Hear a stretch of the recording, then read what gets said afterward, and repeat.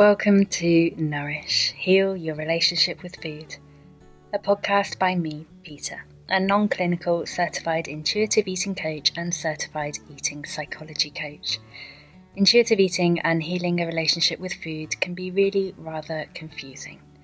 There's a lot of conflicting advice out there and a whole lot of jargon. This podcast aims to debunk eating myths and guide you to a healthier, more comfortable relationship with food. This is episode 1 of this brand new podcast. Some of you may know me from the Nourishing Soulfully podcast, where I talk all about self-kindness. If not, check it out and give it a follow if you like the sound of it. In today's episode, we're looking at how to tune into your intuition, which can also be referred to as instinct or gut feeling when it comes to all things around food and eating. Most of us have been inundated with messaging around what we should and shouldn't eat our whole lives. We've followed plans, programs, and taken advice from others around what they're eating. You know those popular "what I eat in a day" videos? The idea is that if you just eat what the person in the video eats, you'll look like them. And yet, we could all eat exactly the same meals and snacks every day, and we'd all continue to have different and unique body shapes and sizes. So, rather than following the advice or plan of someone that doesn't know your body, what can you do? You can learn to eat intuitively.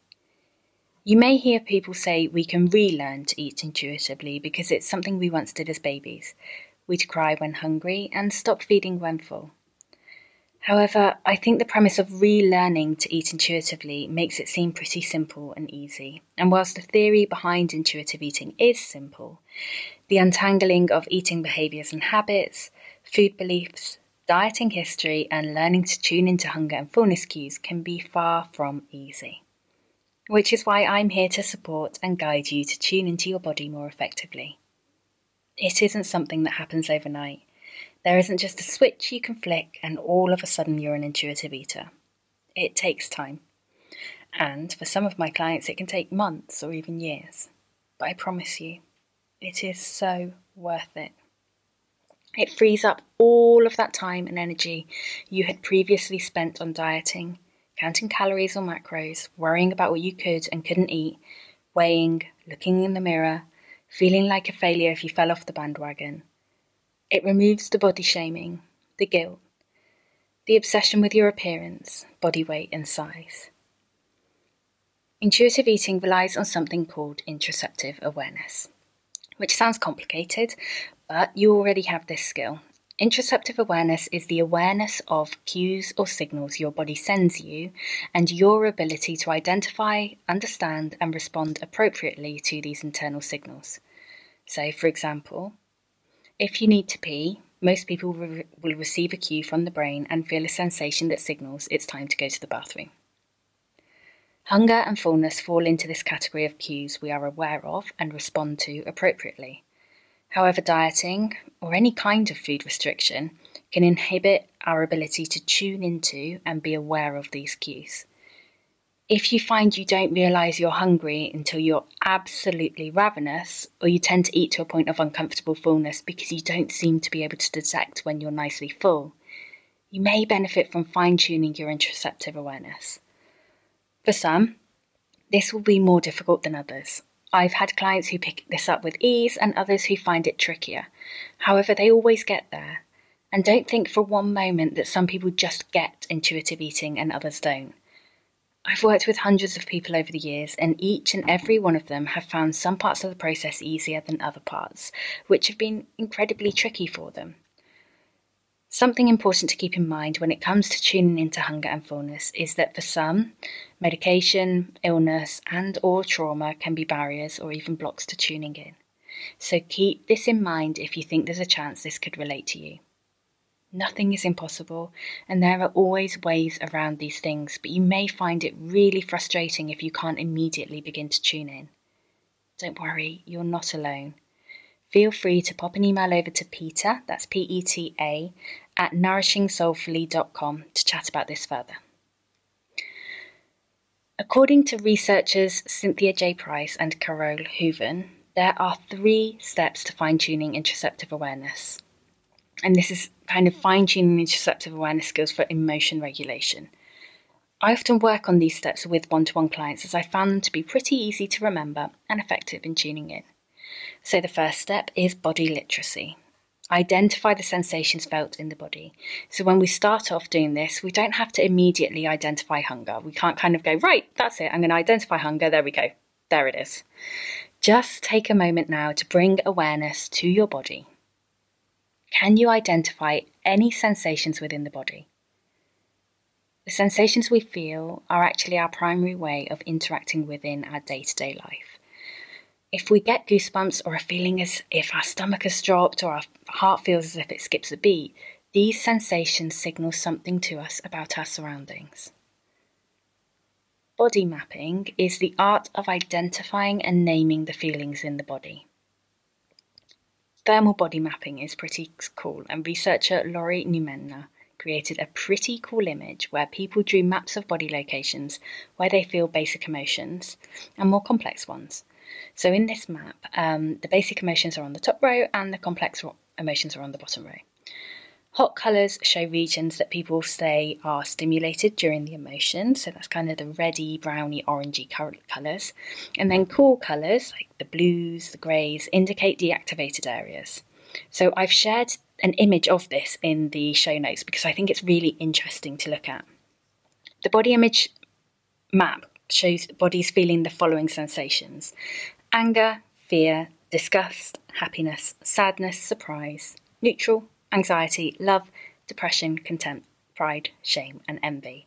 And for those who are visual learners, this is going to be a great way of identifying and labelling feelings in the body. For others, an emotions or feeling wheel will be more accessible.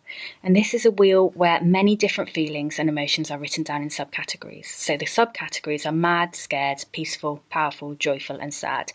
And then you've got lots and lots of different feelings and emotions that kind of fall within those that are more specific to that feeling that we're feeling. And we want to be as specific as we can with this. I'll include a feelings wheel in the show notes of this episode for you to look at as well, so that you've got you can choose between the two. So step 1 is we identify the sensations we feel in the body. Pause for a moment, take a deep breath in. What feelings are you aware of? Where can you feel the sensation in your body? So in doing this, we're moving into step 2, which is shift awareness inside. Whereabouts is the feeling in the body? How strong is it? How long does it last? Does it move? We're moving our awareness within and noticing what's going on there. Sustain awareness is step 3. So rather than losing focus, we sustain the awareness. Do we think we're hungry, but actually the feeling is a clenched, tense jaw, a sensation which seems to get stronger and moves down the neck? Rather than physical hunger, this may be emotional hunger. If we have a feeling it's emotional hunger, let's extend the exercise. So let's go back to those first steps. Let's sustain this awareness. In this case, I'd invite you to ask yourself, why am I feeling emotional hunger? What feelings do I need to soothe? And once identified, I'd ask, what has triggered these feelings? And once that part is identified, I'd ask, is there anything else that would better soothe me or serve me long term other than food? Maybe it's journaling or talking things through with a friend. Maybe it's an anxiety management technique, getting some fresh air, or just taking a break. I know this probably seems pretty airy-fairy. How is feeling your feelings going to help you tune into your hunger of fullness and stop you from overeating? Well, hunger and fullness are sensations we feel too. Think of it like getting stronger. You move your body in ways that strengthen muscles. But this isn't just a one-time thing. If we want to be stronger in our body, we have to consistently work on improving and increasing that strength. It's the same for feeling sensations in our body. The more practice we have at it, and that's for all sensations, not just hunger and fullness, the more in tune we'll be. So, let me ask you, how does shame feel in your body? Where is this feeling located in your body? For some, it's located in the head or neck, and for others, in the chest or stomach. Where does shame show up for you? Don't worry, you don't have to write this down. You just have to kind of consider this question and have a think about, where does shame show up for me? And don't worry about getting it wrong. You're not going to get this answer wrong. Just whatever kind of pops up for you, bubbles up for you, notice it. How does fear feel in your body? Where is the feeling located? So for some, it's felt in the hands, sweaty palms and shakiness, and for others in the bottom of the stomach. For some, it's the chest, and many feel fear in their shoulders, and others feel it in their head. Where do you feel fear? How does guilt feel in your body? Where does the feeling of guilt manifest? Is it in your jaw, in your hands, in the pit of your stomach, or in your chest? Where does guilt manifest for you? These feelings and subcategories of these feelings are sensations which often trigger emotional eating. But if we know that actually what I'm feeling is shame, not hunger, this helps us to better understand ourselves and our emotional eating habits. So it helps us to better kind of see that before we reach for food, when we get used to identifying these sensations and these feelings. In episode 7 of this season, we'll be delving into emotional and comfort eating, but for now, just focus on identifying these feelings and where you feel them and practice that. Another activity I ask clients to practice is the perceived heart rate exercise. So this was originally an objective test of interoceptive awareness by Herbert et al. In the study Interoceptive Awareness and Intuitive Eating in 2013. It's now something I use as a mindfulness exercise with clients and also with myself. And I invite clients to enjoy this once a day to fine-tune that awareness within the body. And it's an exercise that I really enjoy doing when I can't sleep or when I'm a little bit anxious or worried about something. So, if you'd like to give this exercise a go, ensure that you're seated, feet on the ground and feeling comfortable with a pen and pencil and paper next to you. So pause the podcast now if you want to go and grab a pen and paper or a pencil. And if you're driving or going for a run listening to this whilst you're cleaning, don't worry too much. You don't have to do it now. But if you can pause for a moment and join in, I think you'll find it really useful and really valuable. So ensure you're seated, feet on the ground and feeling comfortable. Place 2 fingers on your wrist or neck and find your pulse. I'm going to give you a moment to find your pulse. It can take a moment or two to find it, so don't worry, breathe calmly. And in a couple of minutes, I will let you know when to start counting your heart rate. And it's going to be for 1 minute. So I'm going to give you a moment to find your pulse, and then I'm going to say, okay, in 3, 2, 1, we will start. And you've got to count your pulse rate.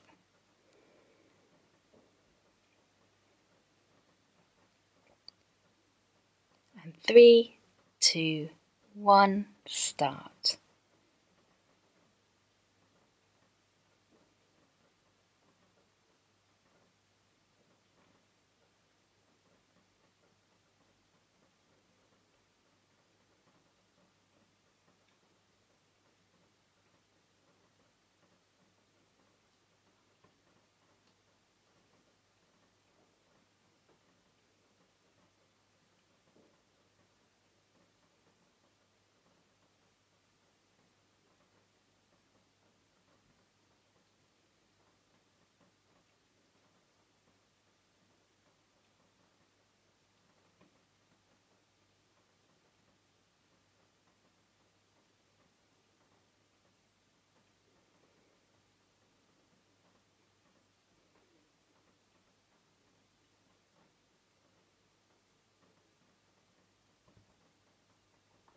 And stop.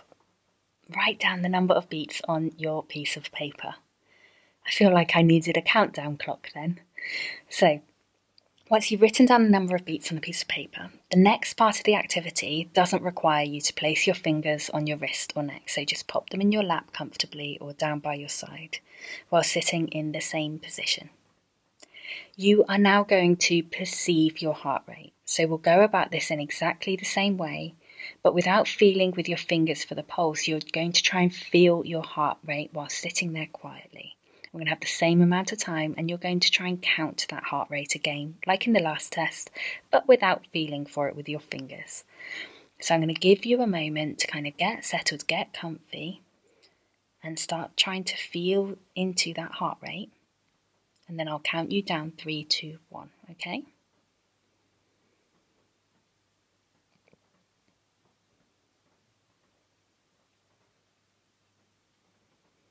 And 3, 2, 1, start counting.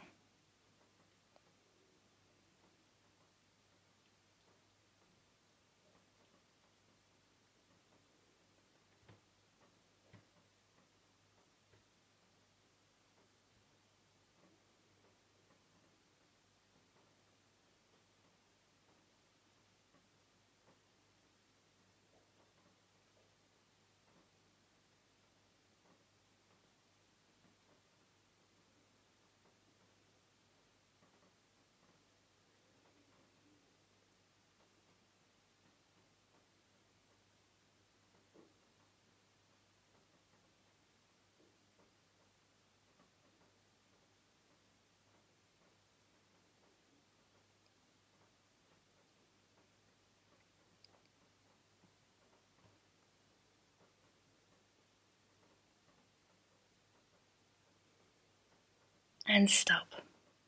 Write down that number on your piece of paper. So how similar are those numbers? Some of you may have really struggled with this. Don't worry, you don't need to be super accurate with this. You may not have been able to perceive your heart rate at all, but you will in time. This practice is a brilliant one to repeat just before you go to sleep, as it helps our brain to switch off and gives us that practice of tuning into our body. This really helps with being able to tune into other sensations in the body, such as hunger and fullness, even if we're using our fingers to feel for the pulse. I'm currently taking on new one-to-one clients for intuitive eating coaching, and enrolment is open for the upcoming intakes of Nourish, an intuitive eating online group program.